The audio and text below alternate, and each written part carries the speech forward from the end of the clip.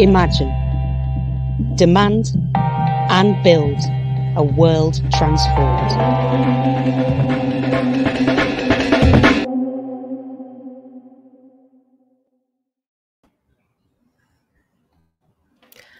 Hi, everyone. We're going to get started. So welcome to the World Transformed 2020 and to this talk, Their Futures, Where is the Right Taking Us? My name is Wendy Liu. I have the pleasure of moderating tonight's session, and I'm really happy to be here at TWT virtually this year. I was unable to make it last year because I left the country, but I was a volunteer during 2018, and I absolutely loved the festival and had such an amazing time and learned so much. So I think this is a great festival, and you should all donate, which I will explain a little more in a sec. So just before I introduce the session and the speakers, a few announcements from TWT. Firstly, to make the session more accessible, we'll be using a live transcription service called Otter. Attendees using Otter will have to follow a link and open the transcript as a separate window. The link will be shared in the chat by one of our tech volunteers, and if you're having any difficulties, please message in the chat. Secondly, as I'm sure many of you are aware, TWT is free for all, but this is only possible because of the contributions of our supporters.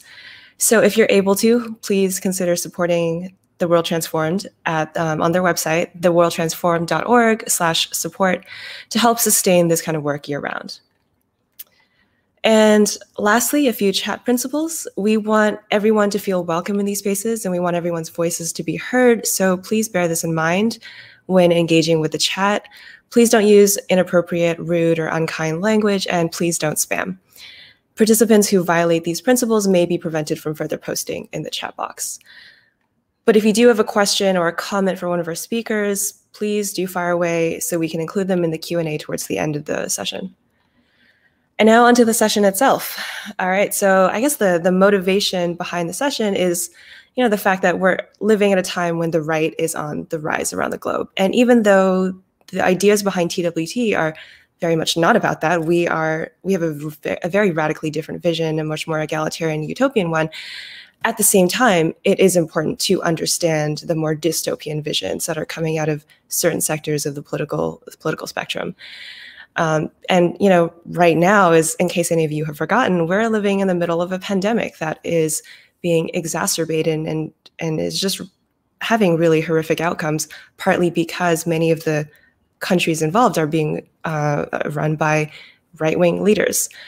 And so, unfortunately, this is the reason we have to talk about the right, as much as those of us on the left would rather talk about more progressive and utopian projects. This is the world that we live in. This is the kind of reality we have to reckon with. And to really understand our current conjuncture and to build a strategy that will enable us to resist and fight for a better future, we need to understand the ideologies, visions, and utopias that drive the radical right. Because unfortunately, that is much closer to being a reality than the left-wing ideas that many of us hold dear. And so to discuss this tonight, we are very fortunate to be joined by a brilliant panel of speakers. I'm just going to read out the speaker bios. So first we have Ollie Vargas, a Bolivian journalist and writer whose recent work on the political crisis in the country has featured in Jacobin, The Morning Star, and Telesur. It's possible that Ollie will not be able to join us tonight due to technical difficulties, but we'll keep you posted on that. And then we have Lizzie O'Shea, who I've had the pleasure of meeting before. She is a lawyer, writer, and campaigner from Australia, where she has founded the organization Digital Rights Watch. She is also the author of Future Histories, which is a fantastic book that explores the political history of technology and social movements. Lizzie has also woken up incredibly early to join us, so we are all very grateful for her presence. And then we have Aurea Carolina, a federal deputy for Minas Gerais state in Brazil, who is affiliated with the Socialism and Liberty Party, PSOL, in Brazil. We also have Melina Revuelta, who will be translating Aurea's contributions into English. And finally, we have Alan Finlayson, who is professor of political and social theory at the University of East Anglia. Alan regularly contributes political commentary to Open Democracy, The Guardian, and the London Review of Books, and is currently leading research into the political ideology of the alt-right. So Now I think we're going to switch over to, I believe, Lizzie. Yes. Hi. Great to see you. All right. Tomorrow morning. Take it away, Lizzie. Thank you so much for giving me the opportunity to speak. I'm so grateful to the organisers of The World Transformed. I think it's an amazing conference and an amazing platform, and I'm really honoured to be involved. So I've been asked to talk about the politics of Silicon Valley and where that might be taking us over the long term. I just wanted to start, I suppose, in terms of trying to understand how Silicon Valley works. One of the great insights into this comes from the television show Silicon Valley itself. So Silicon Valley is a great television show, gives you good insight into how Silicon Valley thinks. And one of the key characters is a guy called Gavin Belson, who's the CEO, who's ruthless and slick, of a company that looks a lot like Google. And one of his pep talks to staff, he declares, as he's geeing everybody up for entering the competitive marketplace, he says, "I don't know about you people, but I don't want to live in a world where someone else makes the world a better place better than we do." And I think that gives you an insight into how a lot of Silicon Valley elite think, that essentially it's a form of hippie culture that's come from San Francisco that's run headlong into rampant capitalism, that it's a form of woke liberalism that's about respecting the freedom of the individual, about non-judgmentalism, about liberty, coupled with a commitment to the market. There's nothing wrong with making money and exploiting power to do so. And what oversees all that is an abiding commitment to the power of technology above all as a force that underpins progress in society. So my aim is to dig a little deeper into that psychology now and tell you where I think it's going, because I think it's an important force to contend with, and it has been very powerful in the 21st century. And ultimately, I do believe it's a form of technological utopianism that drives a lot of thinking among the elite of Silicon Valley. And as Wendy mentioned, if you're interested in this, I've got a chapter in my book where I talk about a bit about the history of technological utopianism as an idea and track how I think it's mapping out in the 21st century. So the first kind of idea that I think is really important to Silicon Valley elite is the idea that we live in a meritocracy, that those who hold power, the billionaire founders, the venture capitalists, they're a special class because they're the ones who make history through disruption and creative destruction, and that the CEOs in hoodies are the iconoclastic kind of revolutionary leaders of the 21st century compared to, say, the stiffs and boring kind of capitalists of the 20th century in manufacturing and finance. So who you can see on the screen there is Ben Horowitz. He's a venture capitalist who's well known in Silicon Valley. He gives a presentation where he talks actually about how CEOs and entrepreneurs are the true inheritors of a revolutionary tradition. It's not just me that says that, that's what he says himself. He talks about his hero not as Henry Ford or JP Morgan or these other capitalists from the American history, but he talks about Toussaint Louverture, who people may know was a revolutionary leader in Haiti at the end of the 18th century, which I think is kind of discombobulating that a venture capitalist would claim a figure from left history, from revolutionary history as his own. But what he's trying to do is situate CEOs and entrepreneurs as being the true inheritors of a radical revolutionary tradition. I think it's something that we need to displace, but I think it's important to know. The second kind of important element of Silicon Valley thinking, I think, is a commitment to data positivism, to the idea that the world is perfectly knowable and that all problems stem essentially from a lack of data and being able to understand the world as it is. So you can see there a quote from Eric Schmidt, the former CEO of Google, who talks about all problems as information problems, that with enough data, we can solve all the challenges facing humanity. And the third kind of key element, I think of it, is a valorization of design. So the idea being that with correct inputs and algorithms, with the correct data and the right computing power, technical systems can generate solutions to all collective needs. And you can see there Steve Jobs, the great figure of Silicon Valley engineering and design, talks about this, that engineers are some of the most important people in the world, can solve most of humankind's problems. And where this ultimately leads is this deep-seated commitment to the development of technology and its acceleration in its current market-driven form. And that, I think, ultimately leads to a technological utopianism, where problems can be solved by technology rather than sorry, I'm just checking whether people can see my presentation. I'm not sure if they can, but someone will tell me in a sec. Oh, okay, it's not showing on YouTube maybe, but anyway, I'll keep going. that rather than looking at the underlying social causes and political causes of social problems, that those who make technology are the visionary change makers rather than exploitative billionaires. And Peter Thiel, I think, is a perfect example of that. He's got a quote there from his book. I've read all these books so that you don't have to bother reading them yourselves. But what he talks about is that humans, the magic of humanity is that we can create miracles that are called technology.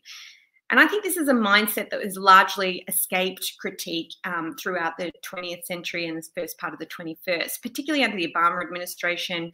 There was a lot of confluence between this woke version of capitalism, this optimizing, futuristic vision of capitalism.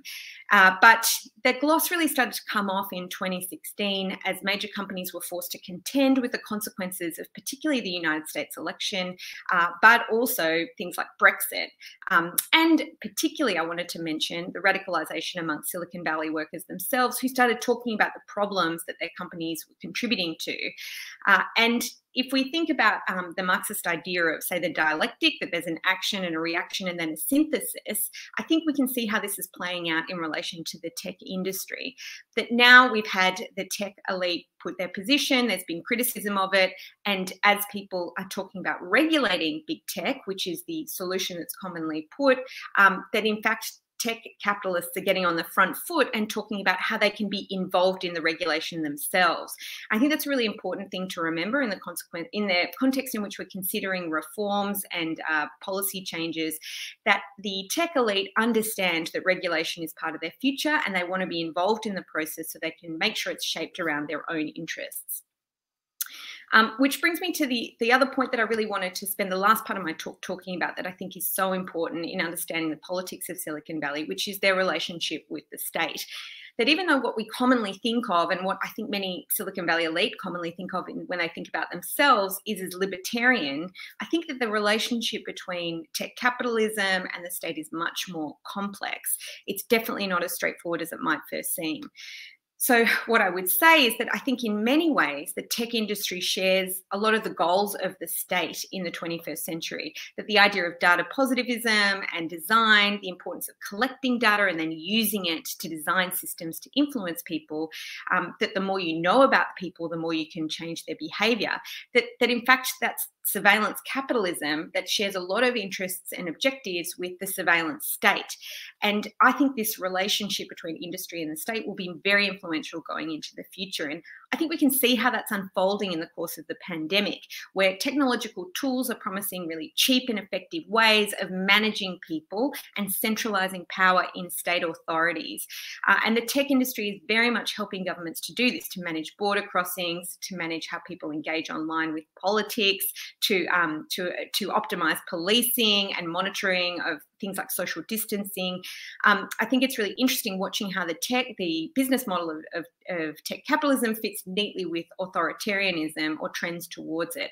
And I think it's really interesting actually that Palantir is one of these companies. It's working with governments to optimize systems of surveillance, discipline and management.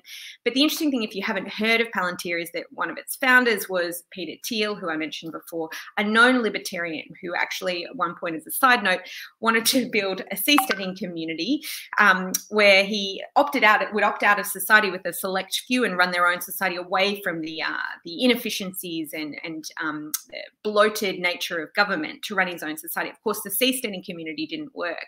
But I think it's really interesting that a libertarian is actually running a company where the majority of their contracts come from government and are designed to optimize systems of government surveillance, of discipline, and of management of people. And I think that is deeply ironic, but very important to remember. The other way in which I think the relationship between Silicon Valley and the state is really important to think about is that the industry expects the state to continue a mutually supportive relationship whereby public funding goes into seed funding, essentially, some of these industries and making them viable before they get privatized. Essentially, the costs of starting some of these technology industries and tools is paid for by the public, and the gains are then privatized. And we can see that with someone like Elon Musk, where he has a company, SpaceX, which is profitable, but only really on the back of huge amounts of government subsidies, but also decades of publicly funded space research. And that essentially he's becoming, I think, almost like SpaceX is almost like an East India company of the 21st century. And in fact, Elon Musk has talked about the alignment between the spirit of colonialism, as he describes it, and his idea of going into space. And that this mutually beneficial relationship between the state and industry is something that I think Silicon Valley is very keen to continue, and something we should keep in mind as we talk about policy reforms and investment in technology by the public purse. So I suppose if there's a message to take away from this, is that despite considering themselves radical and even revolutionary, the reality is that the leaders of Silicon Valley are torpid and grasping. They want more of the same, more opportunities to occupy our worlds and to make money doing so, and to use that capacity, that knowledge and power to solidify the current structures of power. They're not interested in the revolutionary potential of technology, which I think does exist, to solve human problems like climate change, like wealth inequality, like the failures in social democracies. That's not their objective. And I think if we do want to reclaim the revolutionary potential of technology in the interests of the many rather than the few, we absolutely need to start looking outside of Silicon Valley. And there's places that we can do that among those organising to resist, but particularly among workers in Silicon Valley themselves. And I think that's the best way that we can guarantee that we get the tech we want rather than the tech we have. Thank you so much, Lizzie. And I see some discussion in the chat about libertarianism, and we'll go back to that at the end. But I just wanted to just quickly touch on one of the points you made about meritocracy and how that's kind of the underlying drive behind some of these right-wing Silicon Valley visions. And what's so interesting about that is that the word meritocracy, I mean, as probably many people here already know, it was coined in satire. It was not a term meant to say, this is an amazing thing we should aspire to. It was a term coined by a social scientist, a sociologist named Michael Young, saying, this is what the elites think they have. This is what they really believe they have. And so I think it's worth remembering when we look at the right libertarian understanding of government and what the government should do, because for them, it's perfectly coherent that they can take government subsidies because, they don't really see the government as an end in itself, but more as a means to an end. And if government support will help them build their empires and attain power, then they'll take it because they don't really have an ideological opposition to just government itself.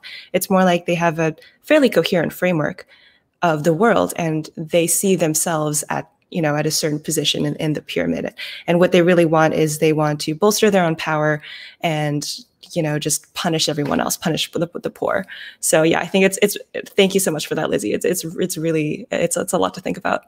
And I think next we will move on to Aurea Carolina to explore visions of the future driving Bolsonaro and Brazil. And this section will be a little longer because it'll be translated. We have Melina as the interpreter. So take it away, Aurea. Olá, pessoal. É uma honra participar do WT de 2020 e poder fazer essa discussão tão urgente sobre como construir nossas utopias a partir das nossas práticas cotidianas, né? Como transformar esse cenário que é tão desolador de avanço da extrema-direita, de emergência climática, de violências de todos os tipos e apresentar a possibilidade de transformar, de fato, essa realidade. Eu venho do Brasil, um país que, neste momento, tem a tristeza de ter na presidência da República um dos principais expoentes da extrema-direita global, que é o presidente Jair Bolsonaro, que tem atuado de maneira destrutiva em todas as áreas das políticas públicas, das conquistas democráticas fundamentais que nós tivemos no nosso país desde o processo de redemocratização após a ditadura militar.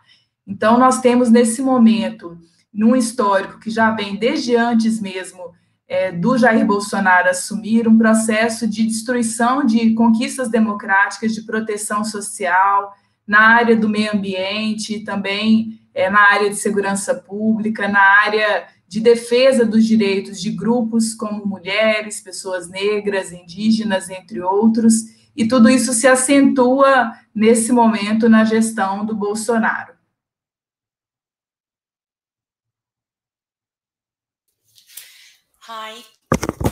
Hi, thank you so much for having me. It's a real honor to participate at the TWT 2020 and to discuss such urgent topics on how can we build utopias based on our daily practice.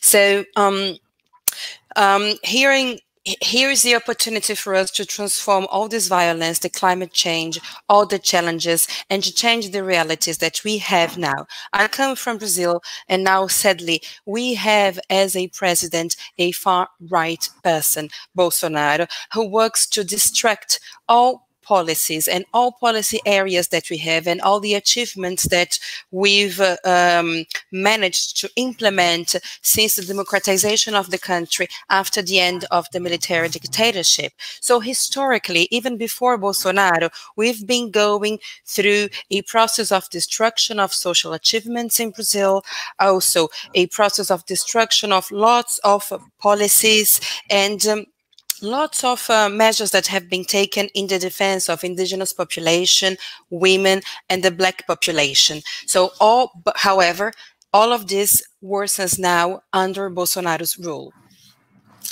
Muito obrigada, Melina, pela tradução. Sim, nesse contexto, o que nos preocupa terrivelmente é que não apenas nas instituições nós temos esse retrocesso antidemocrático. O que há é, na cultura política brasileira, uma ascensão de discursos de ódio, de práticas violentas que precisam de um contraponto cada vez mais forte, mais organizado, por parte da sociedade civil, dos movimentos sociais, das pessoas que lutam por uma sociedade equilibrada, de justiça social, de enfrentamento às desigualdades socioeconômicas, de justiça socioambiental e também de bem viver, né, para todas as pessoas. Eu faço parte de uma articulação de pessoas que vêm de diversos movimentos sociais que se propuseram a ocupar a política institucional a partir de lutas que acontecem nos territórios, no cotidiano, né, lutas voltadas para a melhoria das condições de vida das comunidades, que vão de lutas desde a questão da moradia, passando pelo enfrentamento à violência contra as mulheres, até mesmo lutas da cultura, lutas de grupos de jovens, e tudo isso traz para a gente a possibilidade de que é possível, sim, apesar de toda essa desolação, construir alternativas em que nós podemos proteger as nossas comunidades.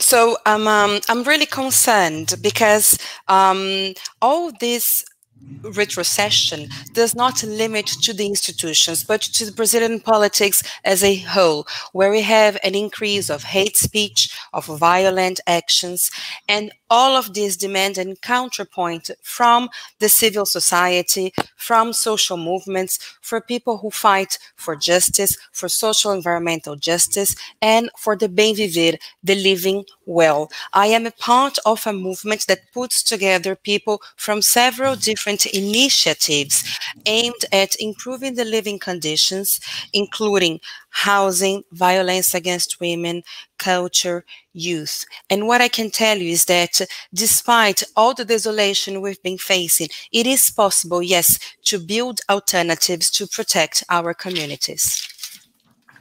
Nesse sentido, eu quero destacar o que tem acontecido nessa pandemia. O Brasil tem a marca terrível de ser o segundo país com o maior número de mortes em todo o planeta. E isso é resultado da irresponsabilidade do governo federal, do governo Bolsonaro, que não promoveu ações para proteger a vida da população brasileira. Nós estamos chegando à marca inacreditável de quase 130 mil pessoas mortas. Então, a pandemia do Covid-19 no Brasil foi ainda mais aguda e escancarou profundas desigualdades socioeconômicas. Mas mesmo nesse cenário, nós podemos ver como que a organização da sociedade foi importante para cuidar das pessoas, e surgiram vários mutirões, forças-tarefas, em que a cidadania se organizou para prover mesmo serviços, né, destinar alimentos, itens de higiene, encaminhar pessoas para o acesso aos serviços de saúde e mesmo movimentar a economia local, né, que foi muito prejudicada por essa pandemia. Então, eu acredito que, apesar de toda a violência institucional representada pelo governo federal, que é ocupado hoje pela extrema-direita, na sociedade emergem ilhas de esperança, né, que nos dão condição, sim, de continuar acreditando que quando nós agimos, quando nós nos organizamos, nós nos prontificamos, é possível transformar essa realidade.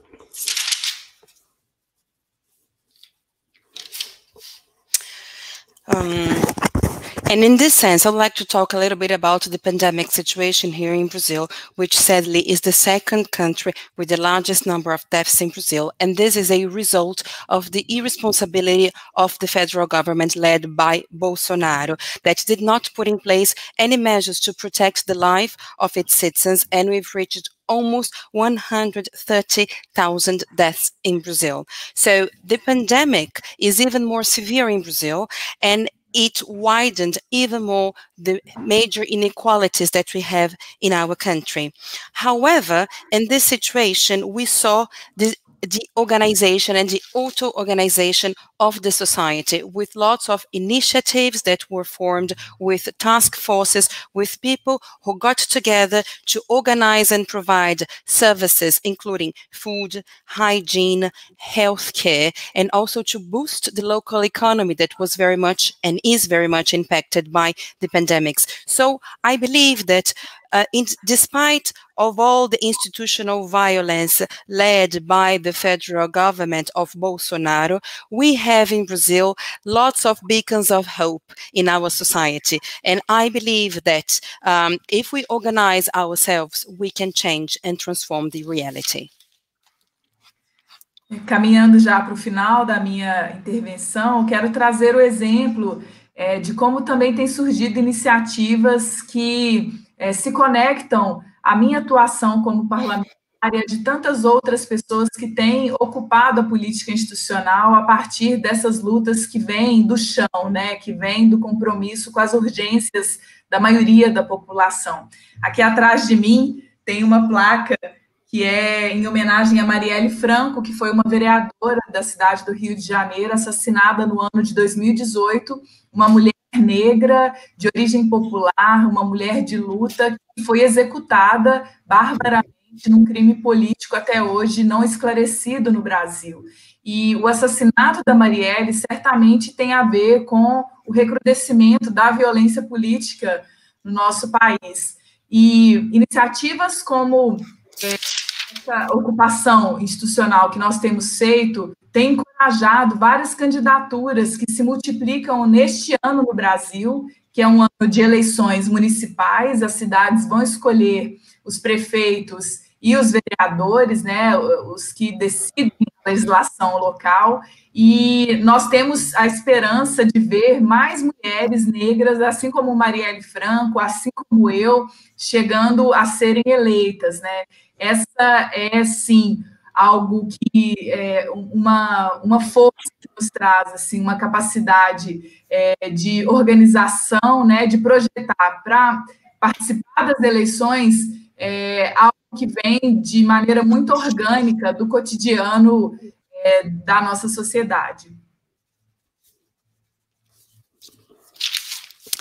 So to conclude, I'd like to give an example of initiatives that are related to my work as a congresswoman and of other women as well, where our work is based on popular demand on the daily realities that we know and live. So behind me, you see a sign which has the name of Marielle Franco. She was a councillor of the city of Rio de Janeiro, and she was murdered. She was executed in 2018, and it was a political crime. And her her murder is certainly related to the increase in the political violence in Brazil. So it's very important that we occupy these institutional spheres in Brazil. And this year, we're going to have municipal elections. So we hope to see more and more Black women like Marielle Franco and like myself being elected, so that organically we can bring our struggles to these spheres of power. Eu quero agradecer imensamente a oportunidade dessa fala e valorizar muito a importância desse evento, né, que traz, a partir de um diagnóstico do momento dramático que nós atravessamos, toda a humanidade, né, nesse planeta, que é a nossa única casa, nós podemos projetar saídas, né, acreditar e imaginar futuros que nos dão mesmo condição de continuar lutando. A gente precisa dessa energia vital, né? E essa esperança é uma decisão política. Então, com essa decisão, eu espero que a gente possa se manter em conexão. So I'd like to thank you for this opportunity. I'm very happy to be here and to speak at this very important event that is based on this diagnosis, on this common situation that we face worldwide, and also that's the situation that we face in this planet, which is our home, and that together we can think of solutions, we can forge a future, and we can keep fighting. I believe that hope is a political decision, and I think that, and I hope that this decision will keep us together. Thank you. Thank you both so much, and thank you to Melina for your amazing job of interpreting. We have some comments on YouTube just saying you're doing a great job, so we really appreciate that. Now we're going to move on to Alan Finlayson. We do have quite a lot of comments about YouTube, but I'll bring those up at the very end. A lot of comments about and questions about what's going on in Brazil, but now we're going to turn to the UK. And we're going to explore the visions of the future driving the UK right after Brexit and COVID. This is a particularly dark time in the UK. And I am very excited to hear from Alan to explain what's going on and what can be done about it. Take it away, Alan. Thank you, Wendy. I hope I don't dampen your enthusiasm with what I have to say. But thanks for introducing me, and thanks to the World Transformed for setting all of this up. It's a really important and really valuable organisation in UK politics and also now international politics.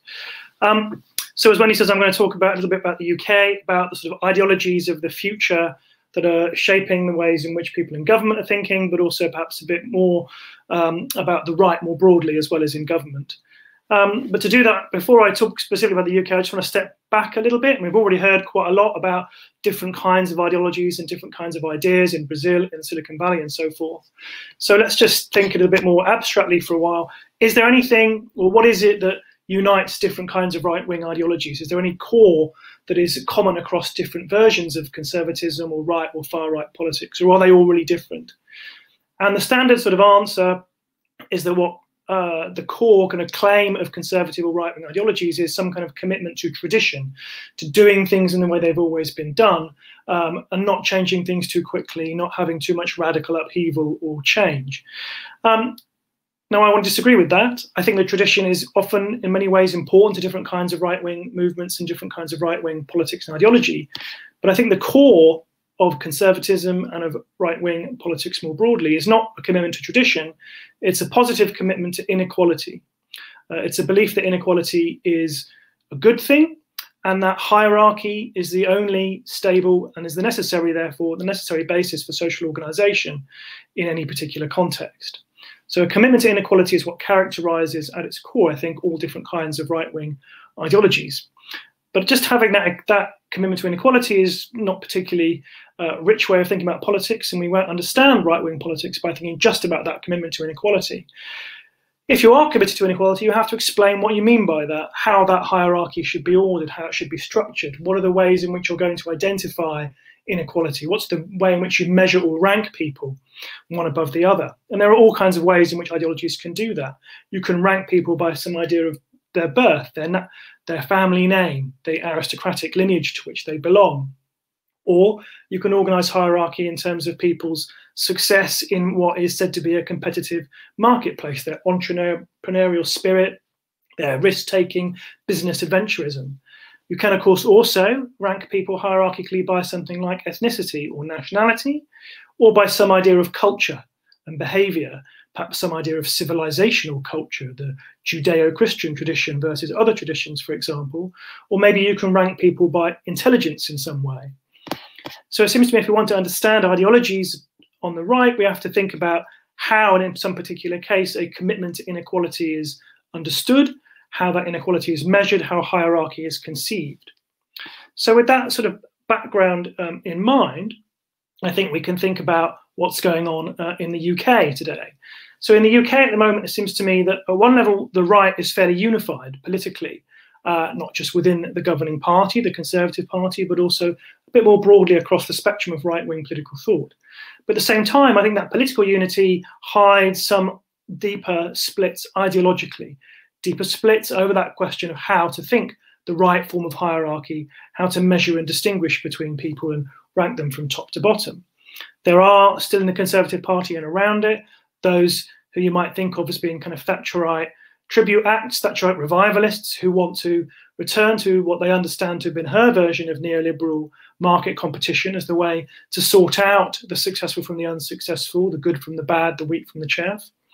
But there are also those who are much more committed to something that was a part of Thatcherism but wasn't definitive of it, which is an explicit sort of ethno-nationalist commitment, a belief that the country, probably England, although there are complexities about how that's thought in the UK at the moment, but certainly England is a source of distinction, that those who are English have some kind of superiority to others. Sometimes that's linked to arguments about religion and religious cultures.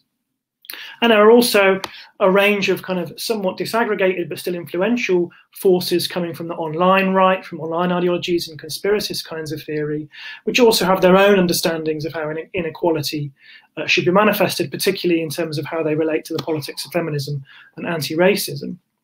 But as well as those Thatcherite strands, the more nationalistic strands and those on the far right more focused on racism, there is also, and Lizzie sort of talked about this in relation to Silicon Valley, a growing strand of what I would call dataism, a kind of belief in the, as Lizzie put it, the capacities of data to organize and to help us understand the world, and the ways in which that should be central to how we think about and manage society in the present. There is, I think, a strand, particularly at the centre of government, associated but not confined to Dominic Cummings, which shares that Silicon Valley belief in the capacity of the behavioural sciences to understand and explain what human behaviour will be, but also, above all, to predict human behaviour and the behaviour of economic and natural and social systems.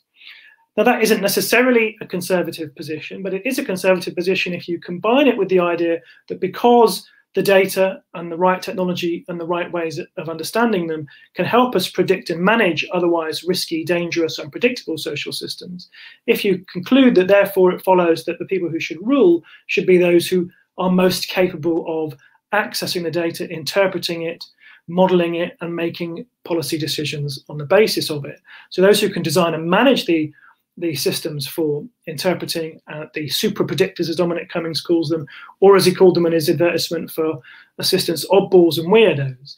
If those are the people who can make the data speak, who can interpret it and form government plans on the basis of it, then they are the ones who should rule over us. And that's a different way of thinking about how to govern.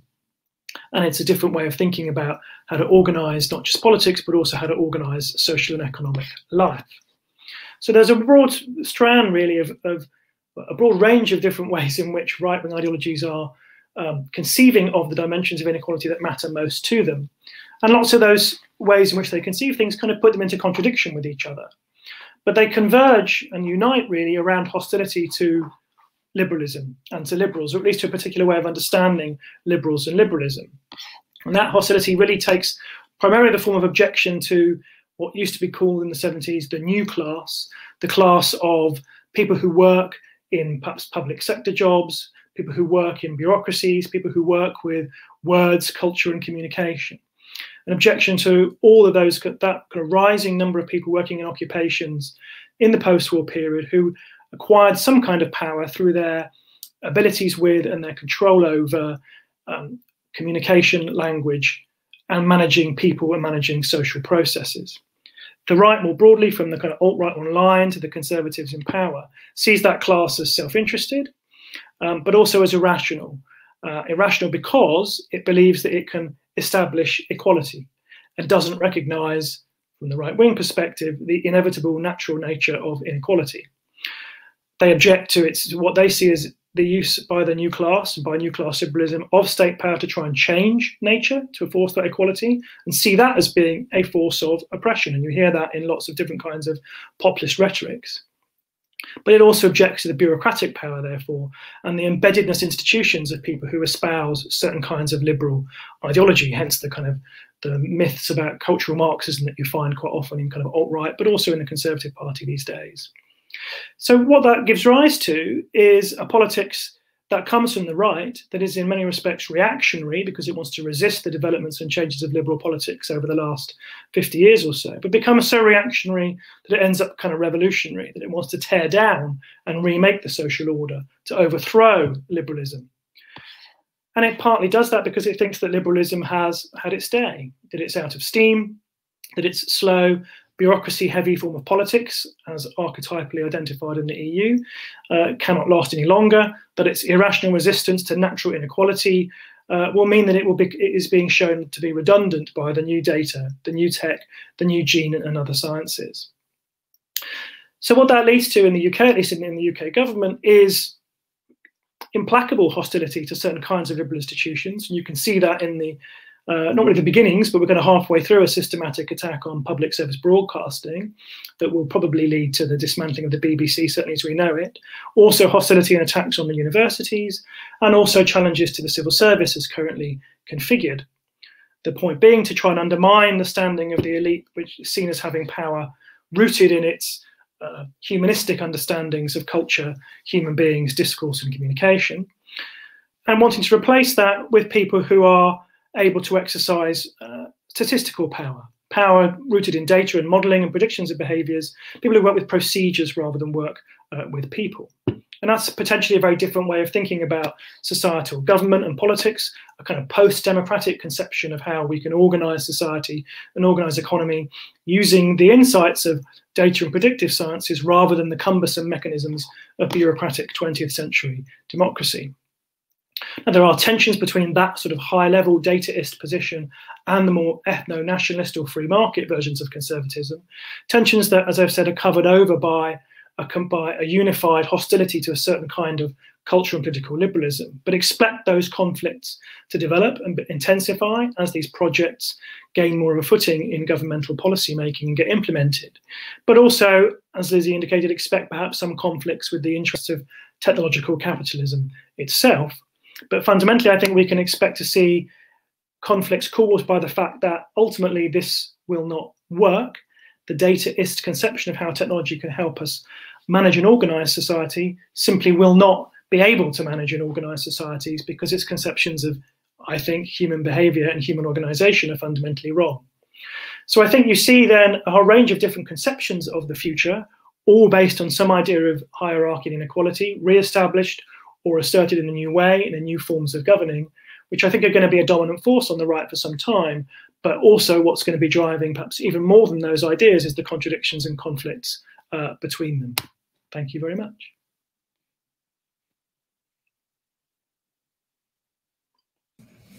Thank you so much, Alan. I really like the way you described all these different right-wing movements as unified by their commitment to inequality, even if it's of a different sort. I think that is a very helpful way for us to conceptualize it, because as you said, some of these movements are also, they are very, anti-liberalism in the way that it's played out. And in that sense, there are movements on the left that have a lot in common just based on that axis alone. But at the same time, we have to remember that, these people are not our allies. They have a very radically different vision of what the world should be. And so the question is not just, should you replace liberalism, but it's what should be in its place. And I think that's the question that demonstrates that there's a completely different ideology at play here.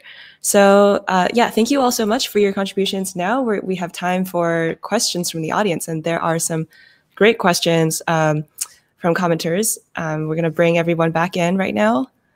Great, thank you. So first, I'm going to ask Lizzie, a question that was asked during your talk, and the question was posted at 11:44 a.m. from Linda Loca on YouTube.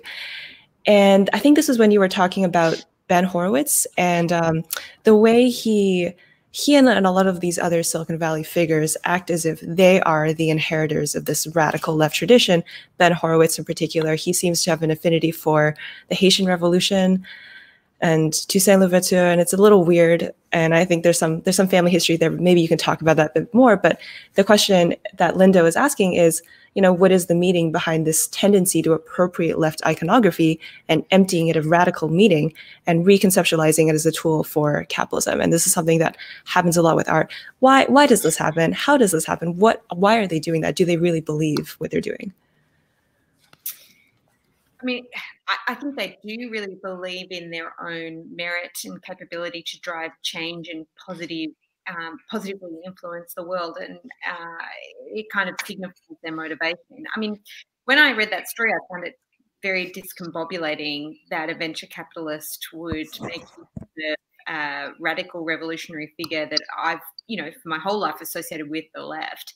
And in part, it kind of motivated me to write my book, actually, because I think it is the job of the left to talk about history and to discuss what we can learn from history and how it can inform our present, and an understanding of how change happens and how change is not driven necessarily just by ideas or enlightenment, but actually about, social forces and material forces. And it occurred to me that if the left doesn't write its own history on these questions, then the right will write theirs, and they'll make use of whatever they like from history to be able to justify their position. I mean, I think they genuinely do believe that technology accelerated is going to solve our problems. Those who are coming up with the great technological ideas deserve the capacity to explore that potential, and that's really the only way in which we'll be able to progress society. And that does kind of align with an idea of revolutions from the past. But I think it's obviously mistaken. It is obviously then a rhetorical tool to justify their own position of power, their own capacity to exploit people. I mean, I think it is really stunning how much our perception of Silicon Valley has changed over the last 4 years, and how different the rhetoric that comes out of that place is now compared to what it was. And that, it was largely seen as a rehabilitated form of American capitalism, particularly coming out of the misery of deindustrialization and the deterioration of deregulation throughout the last part of the 20th century. Here's a new upbeat industry that's about optimization, it's about the future, and it's making a lot of money. And that kind of gloss was very compelling, but it's quite clear now that no longer really applies. It's hard to imagine, but Vanity Fair at one point was talking about Mark Zuckerberg running for president and how that would be a good thing, and they were alluding to this. And I think that's largely unimaginable now because, people have seen him appear before Congress. They're worried about the power of his platform. That they think he's powerful enough as it is, and they're kind of grasping, I think, generally the problems with this business model. So it is important to have rhetorical tools that justify your position. I don't think they always work, but I think that is part of it too. So there's lots of ways in which this happens, and my objective and my call for people on the left is to look at ways in which we can start to have discussions about history that are actually much more meaningful, that are well argued, and make it as its central motivating cause a future that is for sharing people's, allowing human flourishing and promoting an egalitarian society driven by equality, rather than to justify and consolidate the position of a small elite. Great, thank you so much. And now we're going to turn to a question from 1155 from Music and Films on YouTube.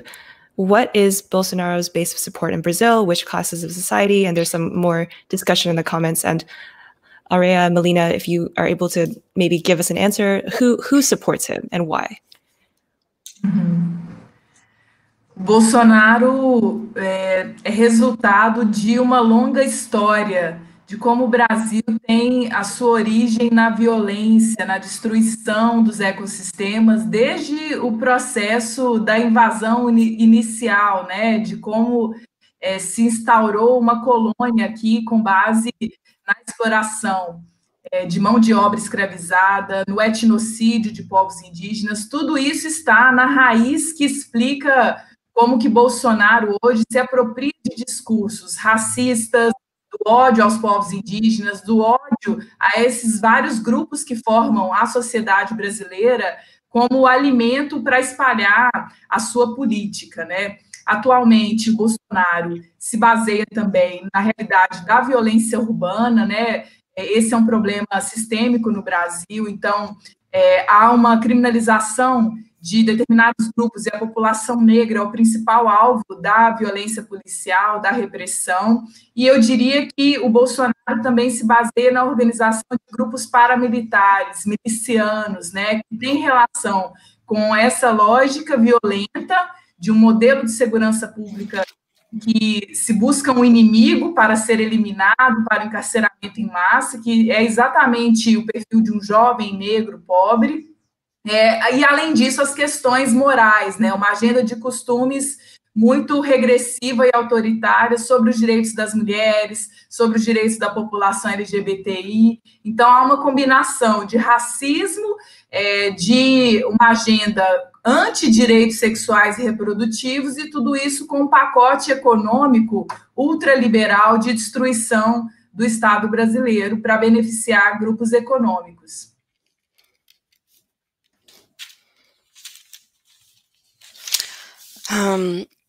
Yes. So actually, Brazil is the result of a long historical process that is rooted in violence and environmental destruction, which started with the initial invasion and the settlement of a colony in Brazil, with the ethnocide of the indigenous population, and with slave work.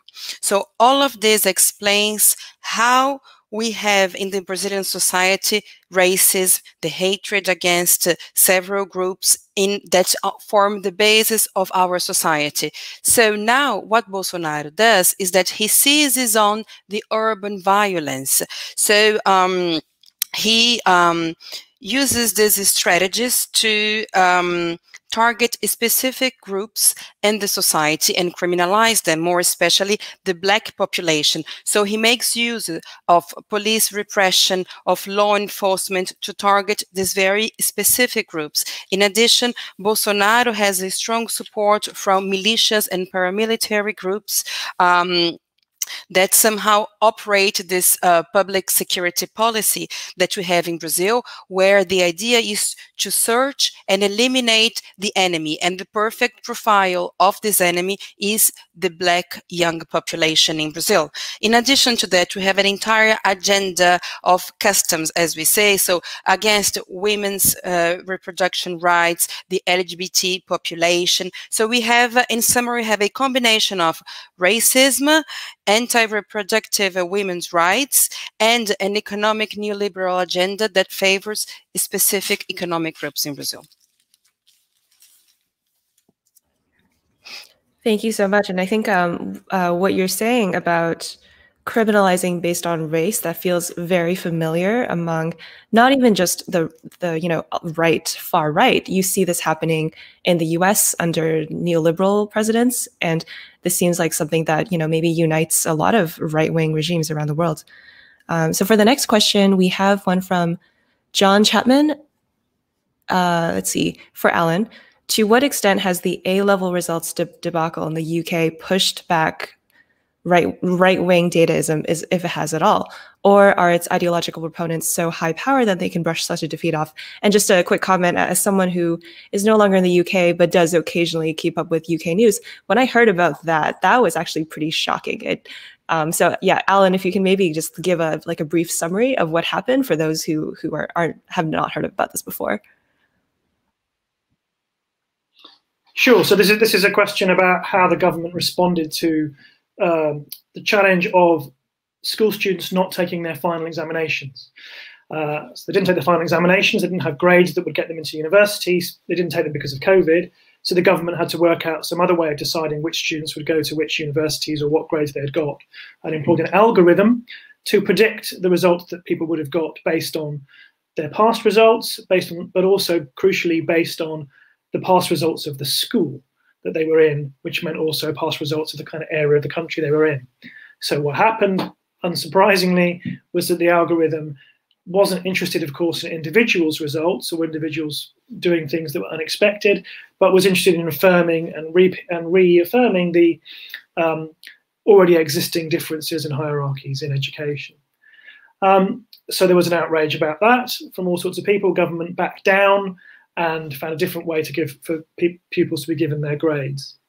So in terms of the question, I think it's a super interesting question. Has that exposed, as it were, the right-wing dataism? And I would say I don't think it has yet, or at least not to everybody.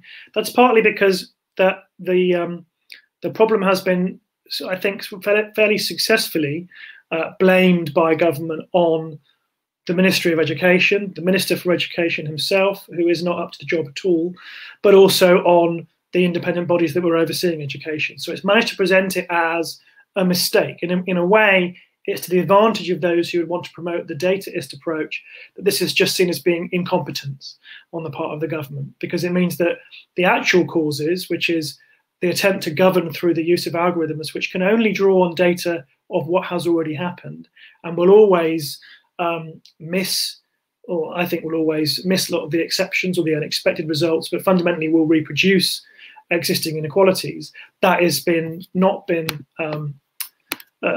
that's been covered over, I suppose I should say. I think there is an opportunity here for political movements to draw attention to the ways in which such algorithms are already employed in all kinds of areas of politics all over the world, but including in the UK, in allocating resources and making decisions about legal procedures, outcomes of court cases and so forth. So I think there is an opportunity there to say, look, this is how the algorithms work, and they are not neutral. They are not simply objective tools for guiding policy. They are ways of legitimating policy options that have calculated effects. So I think there's still some political moves to be made about that. I see Lizzie wants to come in.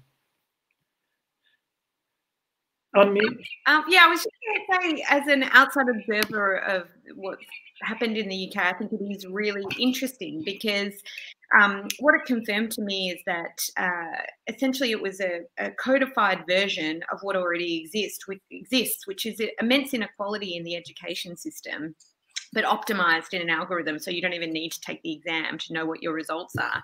And I think in a lot of ways, like this datafied vision of the world it tells us a lot about how the world as it is, I suppose is what I would say, what kind of problems exist. And the answer to that is to try and solve them, not to necessarily codify and entrench them in our digital systems. Because the other kind of example that comes to mind in this context is predictive policing, which, I've heard other scholars describe it in this way, but the data that goes into that is not actually data about crime, crimes committed and the like. It's about the state's response to crime. And so predictive policing systems entrench what already exists, the state's response to crime, and optimizes it to continue doing what it's doing. And I mean, I saw someone referring to Allende in the chat, actually, and I just wanted to talk about Stafford Beer, who is a systems theorist that worked in Chile in cybernetics. But one of his catchphrases is the purpose of a system is what it does. And, I think that's true in relation to an algorithm designed to allocate students to universities without having to make them take the test, but also a system of inequality in education, which leads to a perpetuation of that inequality and a small elite continuing to preside over society through the being able to access educational opportunities that aren't available to all. And I guess I wanted to make the point that technology does have the capacity for us to be able to know what the problems are and what inequalities exist in society, and to be able to disorganize and tackle them. But that's not necessarily the objective of the people who are designing these systems. And that's what we need to keep in mind, that those who hold power will want to try and continue to hold it. And our job is to talk about alternatives. Great, thank you so much. Now I have a question for anyone on the panel who wants to comment. And the question is from Hannah Fair. How do we confront the ecological futures the right are taking us toward? And I think this is especially relevant right now. I'm in California.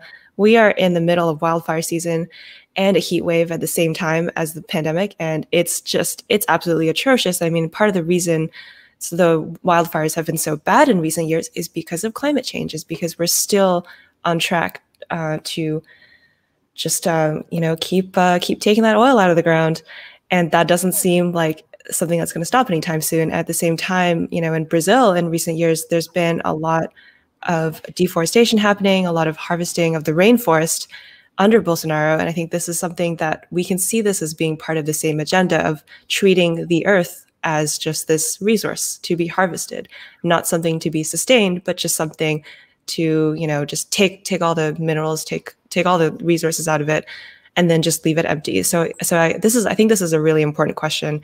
So yeah, I would love to hear from anyone, maybe starting with Aurea, and then Alan, and then Lizzie, if you have any comments.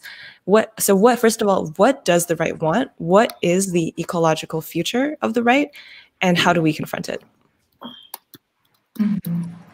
Eu acredito que nessa conversação transnacional que nós estamos fazendo é muito importante convocar os vários países a adotarem medidas para responsabilização dos demais países em relação à questão socioambiental, né? Isso não seria diferente quanto ao Brasil. Eu acho muito importante que haja uma pressão internacional para que o país cumpra a legislação ambiental e não retroceda, né? Nós temos agora um ministro do meio ambiente dentro do governo Bolsonaro que é contra o meio ambiente declaradamente, né?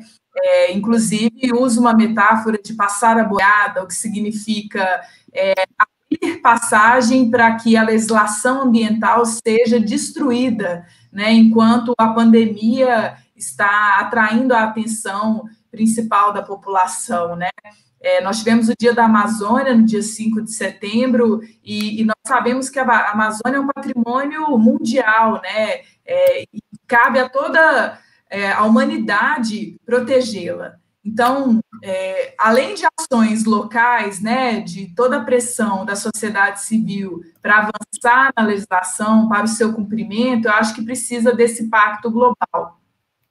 Paralelamente a isso, eu acho que nós precisamos também mudar os nossos padrões de consumo. É uma coisa em pequena escala, mas que é significativa, sim, para progressivamente a gente sair desse modelo extrativista, né, de agronegócio, de produção industrial, né? A própria pandemia está relacionada à produção industrial da carne, ao desmatamento.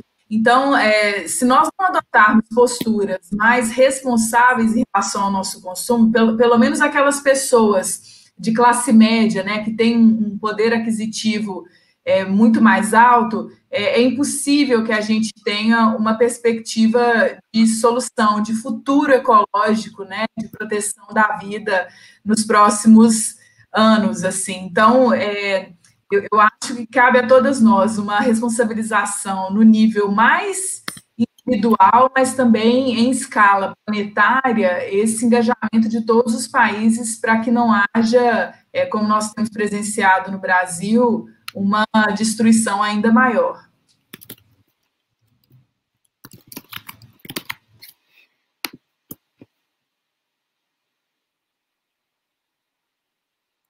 Okay.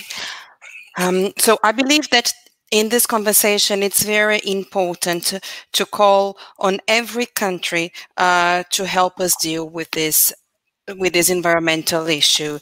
It's very important to have international pressure so that Brazil complies with the environmental legislation.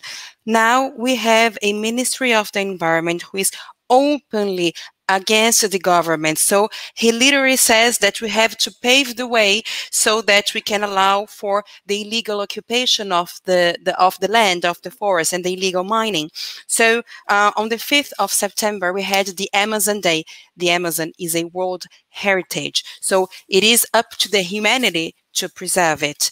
Additionally, in addition to the actions that can be taken by the civil society, I believe we also need a global pact. And it also goes through many other things, such as a change in our consumption patterns. It is a small scale action, but it can make a difference, and it is somehow an action that will allow us to shift from this industrial dynamic where we live in. And also, if we think, the way we consume is very much related to everything that is happening now. The pandemics is directly linked to meat production, to deforestation. So I believe that unless we, or at least the ones who are able to, the middle class population, unless we adopt a different consumption pattern, a different behavior, we are not going to have an outlook for the future. I believe that we have to take responsibility at the individual level and also globally, calling for a global commitment by all the countries so that we can prevent Brazil from devastating even more.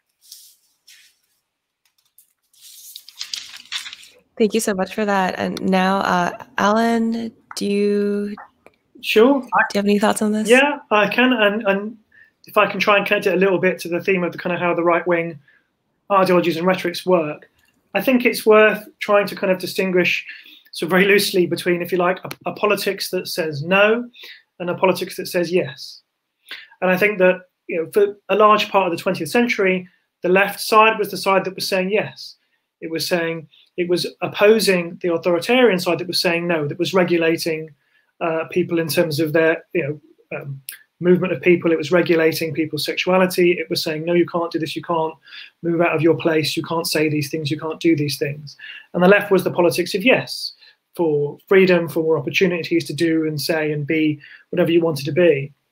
Now, what's happened is that the right has kind of managed to turn that around, particularly on the question of climate, I think, in that what you get is, on the one hand, an opposition to climate politics that comes from the more sort of conspiratorial side of things that says, no, this is about the elites. They want to control you. They want to stop you being able to do this, that, and the other, go on holiday, live your life, etc. They want to control you. And there's another kind of politics which might accept the climate science, for instance, but say, oh, but human ingenuity can solve it. We are clever creatures who can collaborate and invent amazing technologies. We don't need to stop growth. We don't need to do all these things that the climate movement is telling us we have to do. And again, that becomes a case of saying, yes, we can do anything. We can invent anything, be anything, and presents the climate position as one that says, no, you have to stop developing, growing, changing, inventing technologies, inventing whatever it might be. So I think that the challenge for environmental politics generally, and the climate movement in particular, is to find a way to make its case in a way that says yes rather than says no. Because as long as it comes over, I mean, in a sense, it has to say no to some degree in terms of wanting to limit certain kinds of consumption, or at least change consumption patterns in some way. But it needs to be able to present that as something which is not denying human capacities for ingenuity and not rejecting humans' desires to do things that are new and different and that are freely chosen. Now, I sketch that out like I know how you do that. I don't, but I think it's a problem that at the moment that needs to be recognized very clearly, that when we might think we're articulating a politics of progress and freedom and harmony, we don't realize that we're being heard as saying no.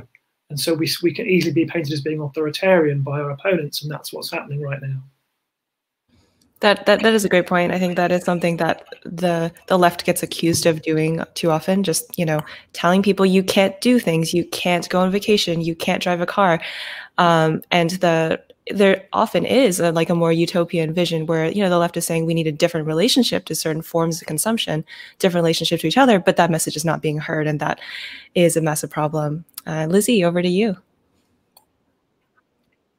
Yeah, I think it's a really helpful way of understanding the kinds of positions we're in various debates, Alan, and I'm really grateful for you articulating that way. It helps me think it through as well. I think one of the responses of the left has been to talk about, and I saw this mentioned in the chat, fully automated luxury communism, or gay space communism, if you like. And I do think there is a tendency on the left towards embracing things like accelerationism and the like, so the full exploitation and development of technology for left-wing purposes rather than right-wing purposes. And I think there is some limitations in that approach, and I think we have to be a bit cautious about it. And but I understand where it comes from. It's partly also reclaiming the idea of a utopian leftist vision rather than capitalist realist one, where the future is a misery, that the left does have a way of talking about a future that is positive and full of human autonomy and flourishing. And I just wanted to bring one other example into the mix, particularly around ecology, and that is what is Jeff Bezos's vision around sustainability in the environment, because I think it's worth thinking about.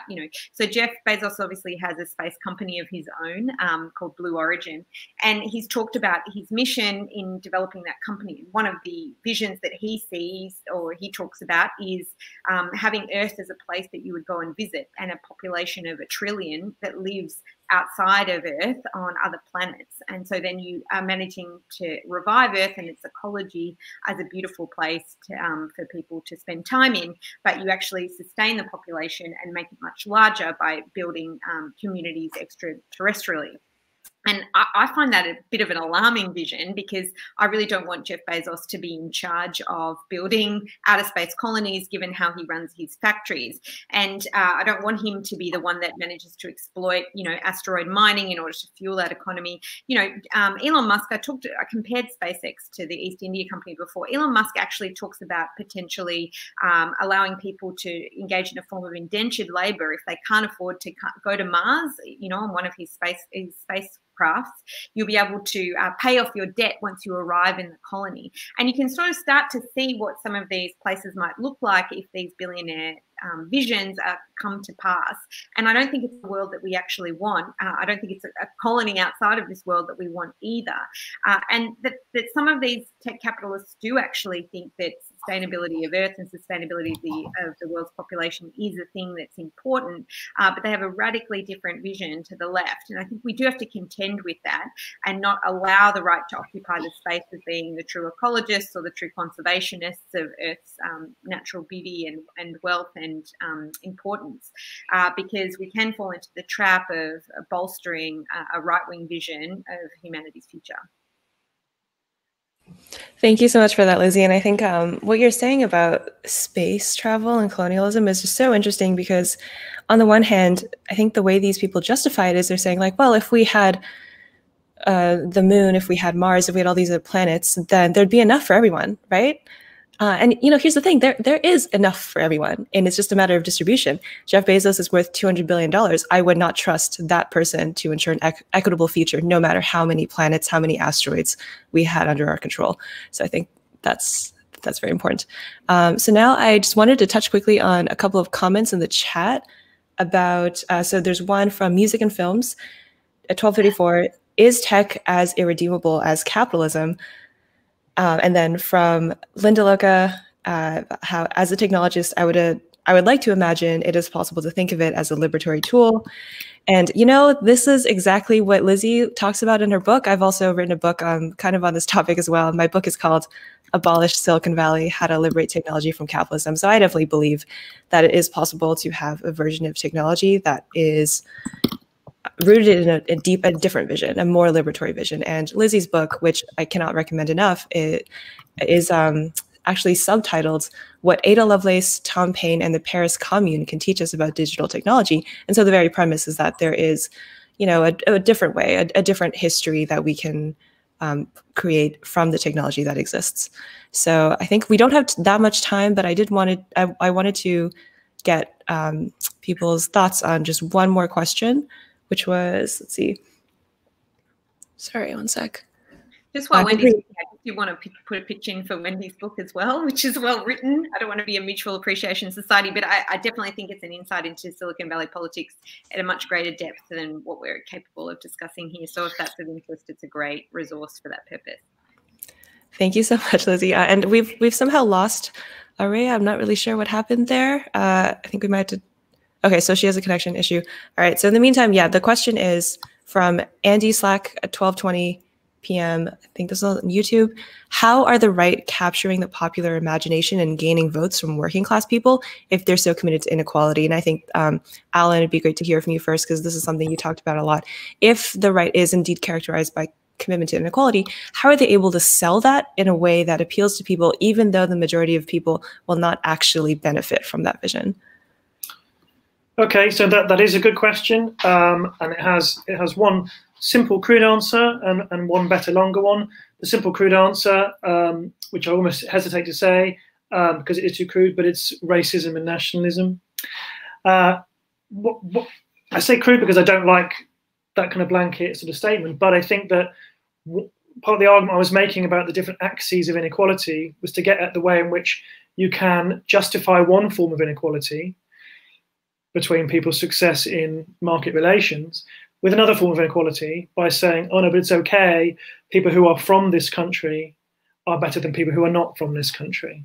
And I think that that's part of what's going on in the kind of present formation of conservative ideologies, is a way on which you can assert an equality that includes, as you put it in the question, working class people, while also legitimizing a different hierarchy internal to the country. So, but that I think is part of what's going on. I hesitate because I think I don't want to kind of come across as just saying in a very kind of offhand throwaway way that that's how it happens, because I think there is greater complexity within it. Because I also think that it's important to see that an argument about hierarchy, say based on your success in the marketplace, is not the same as an argument about hierarchy that is seen as being coming from your birth or coming from your natural social position. So in that sense, the meritocratic approach that we've already kind of discussed and criticized can kind of have its egalitarian appeal, because you're saying to people, you have the opportunity and the right to succeed over others. And part of what right-wing movements have been quite successful at doing is attacking certain kinds of liberal establishment precisely in that way, to say, look, the liberal people who run all the welfare bureaucracies, who run the media bureaucracies, who run the government bureaucracies, they don't care about you. They're just doing things their own way. The BBC people are putting on TV shows that suit their interests and outlook. We hate them too, like you hate them, and we want to free you from their domination. So then you can win people over to that because you share that common enemy, and you're attacking one dimension of inequality, a kind of cultural discursive inequality, inequality of discursive and cultural power, in order to introduce other kinds of inequality, but those aren't quite so obvious. I feel that was kind of a rambling and not super clear answer, partly because I'm thinking about tech, liberation and consumption, but I hope that helps answer the question to Andy. Do you mind, Wendy, if I just chime in for a sec? Because I think the other way which it's really, the right-wing politics is really appealing to working people is that, you know, Donald Trump talks about draining the swamp, and there's an idea that those who hold power in democratic representative capacities are decadent, corrupt, don't serve working people. And even though Donald Trump's obviously a billionaire himself, there's a view that he's a better person to be running society. The market is the better mechanism for organising social relations than democracy. And this is a serious problem, I think, for the left, because, you know, there is a lot of people who hold democratic office that are not inspiring individuals, you know, that are people who do give over to vested interests rather than representing their constituencies. And we need to contend with that and highlight the limitations of representative democracy, while also making a claim that it could be better, and that giving more people power, more power is an antidote to some of those problems, rather than a reversion and a return to just allowing market forces to dominate and control society. And I think that is an important thing that we have to contend with. One of the things that I think is worth keeping in mind is that, you know, a lot of young people, particularly, quite disillusioned with representative democracy, and a lot of the statistical surveys and the like bear that out. And in the context of a problem like climate change, that's particularly troubling, especially when we see the United States, which does seem to be highly dysfunctional in dealing with this problem. And then you can look to a place like China, which is authoritarian, you know, largely anti-democratic, but is taking the problem of climate change quite seriously. And you can see how the appeal of authoritarianism might be, you know, growing compared to representative democracy and its failings among working people and among young people particularly. And I think that left needs to do the work there to not allow that kind of vision to take hold, and to argue that democracy has a very important role to play in our future. And in fact, it's the only way, I think, that we can guarantee a future of sustainability and fairness. Thank you for that. And another point I just saw in the comments that I wanted to kind of bring up, Music and Film says, I don't think the main appeal of the right is racism and nationalism. I think that is actually an important point, which sometimes gets lost in these discussions. I think, we're all probably on the same page about this, but just to kind of clarify, it's worth recognizing that people are not just voting for the right because they are like inherently racist. People are attracted to different political parties for all sorts of reasons, often contradictory and incoherent. And part of the reason the right has such strong appeal amongst our, is because of the absence of a good alternative. Because if your only options in the US are like Hillary Clinton and Donald Trump, and Hillary Clinton as one of the kind of architects of neoliberalism, which maybe, just got your factory closed or something, then it doesn't actually make sense to say that the only possible reason you're voting for Trump is racism. And so I think it's worth disentangling the fact that people are driven to vote for certain things for all sorts of reasons, and they all have all these like latent, beliefs and views. So yeah, I think that's a great point. And if anyone wants to comment on that, please go ahead. I do, because I think that point is absolutely right, and that's what I was trying to avoid saying in my answer. That policies that are racist and nationalist don't necessarily activate, or they can, but don't necessarily activate those sentiments in people. And it's more, I think it's also recognizing it's in part about how certain kinds of racist nationalist discourses can give people a sense of, or can work politically to kind of communicate some sense of worth towards people, and that's part of the problem. So if you look at the way in which Trump, for example, talks a lot about how much he loves America and how Americans should feel proud, and how much the left hates America. And that discourse then gets used against Democrats, the left, liberals, as it does in this country too. So I think it's important to think about what are the ways in which one shows respect to people and people's worth without utilizing discourses that are about distinction and hierarchy. And I think so in that sense, it's a opportunism on the part of one part of the political spectrum and failure on the part of another. Great, thank you so much. And I think this is probably around at the time we have to start wrapping up, and just apologize for anyone in the comments who didn't get their question read out. I'm doing my best to get like a spectrum, but it's a little hard to make sure we stay on time. So thank you so much to everyone who participated and asked wonderful questions. There's a lot of great discussion going on. And so before we go, just a few last announcements. So to continue the discussions, we have set up a dedicated space on our community forum. If you've already set up your account, you can click the link in the chat to find the relevant discussion thread to the event. I think someone will be posting it in a second. If you are registered for this festival, check your email for your sign-up link to the forum. If you're unable to find a sign-up link, please email info@theworldtransform.org. And also remember that loads of events at TWT are filling up very quickly, so be sure to register for any that you'd like to attend as quickly as possible. And make sure you're registered for the festival at theworldtransform.org/register, and then go to the individual event you'd like to register for. And finally, if you enjoyed this session and would like to help us sustain our work throughout this festival and beyond, please do consider supporting us at theworldtransform.org/support. Thank you to all the speakers, thank you to everyone in the audience, and thank you to our tech team working behind the scenes to make sure this streaming experience is seamless. So thank you all.